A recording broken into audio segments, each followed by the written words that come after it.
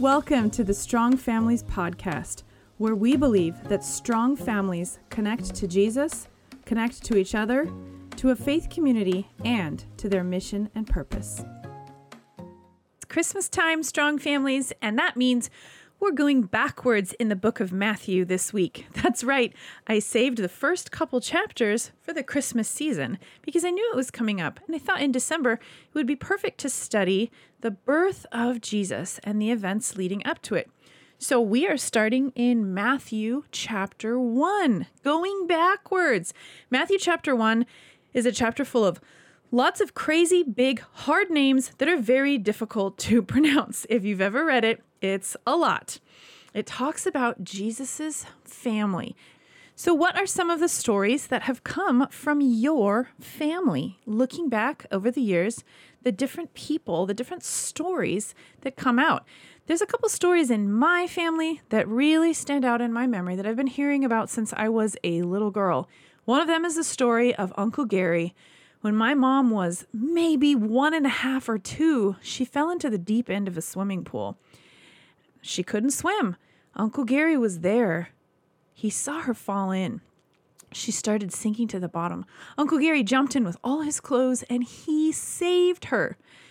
Even as an old man, my mom would walk up to Uncle Gary and she would hug him and she would thank him for saving her life. That story never died. It stayed with our family. It's still here, even though Uncle Gary is gone. There's another story of my grandpa. When him and my grandmother had their first 2 babies, Grandpa got overwhelmed and he got scared of being a dad and he felt like he was too young to do all this family business.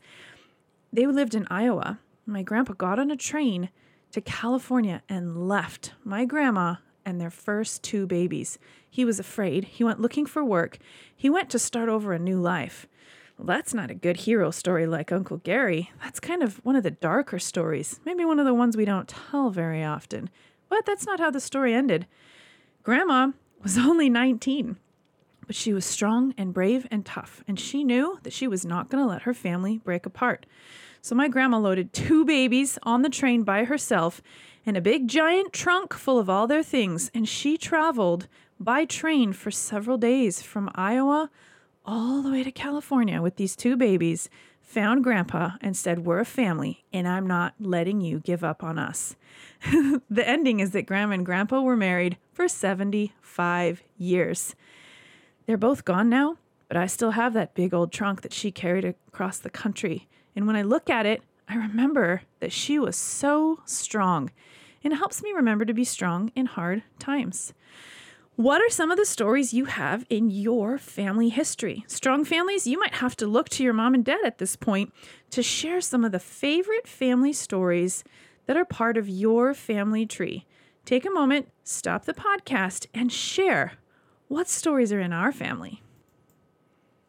Now let's go back to the family of Jesus. In Matthew 1, where it lists his family, there's a lot of people in that list that maybe shouldn't have made it. There's some dark stories, like the story of Grandpa, that maybe they should have been ashamed to tell, but Matthew included them anyway.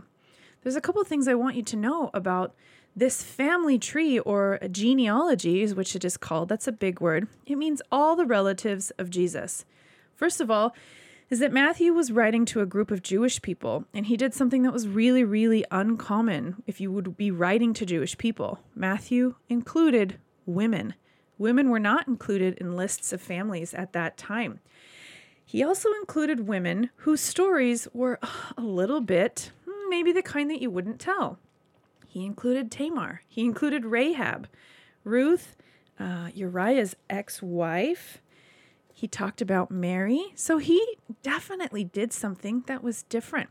Matthew also included outcasts, people who made mistakes, people who weren't really part of what Jewish people thought was the perfect way to be a family. And this was part of Jesus's family. I also want to tell you before we look at this that the name Jesus is the Greek form of the word Joshua, and that actually means the Lord saves, or God saves. So Jesus' literal name means God saves us. The last thing that you're going to hear in the section that we read is that Another name for Jesus, Emmanuel, means God with us.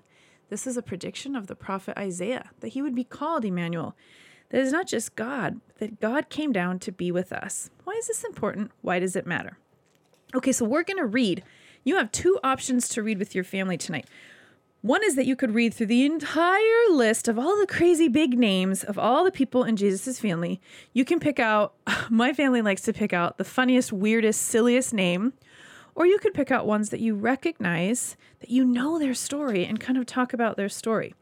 I'm not going to read that list. I'm going to start in Matthew 1, verse 20. You can read that part with me. Joseph found out that Mary was pregnant, and he was just going to divorce her quietly.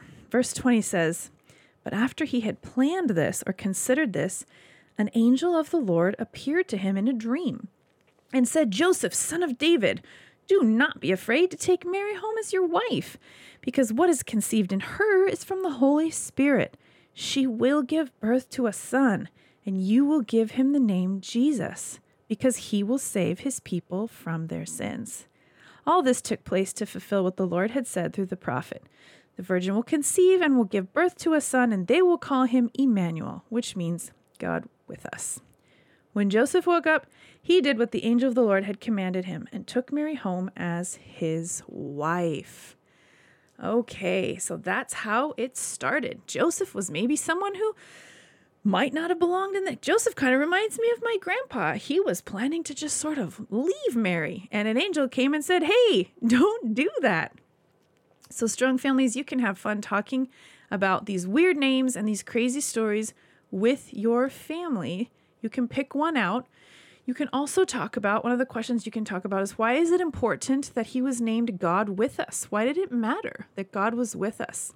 And the last thing that I want your family to talk about is the fact that Jesus came through really imperfect families to bless the world. My family knows that we are not perfect. Your family probably knows that too. But that's okay. Jesus uses imperfect families to accomplish his purposes. I love it that Matthew included difficult, challenging, imperfect families, because that means that my family can be part of this story too. So that's the last question. How can your imperfect family become a part of Jesus' story? How can we be a blessing to the world, even though we are not perfect? And many of our stories are not pretty. Talk with these things about your family and enjoy this start of the Christmas season.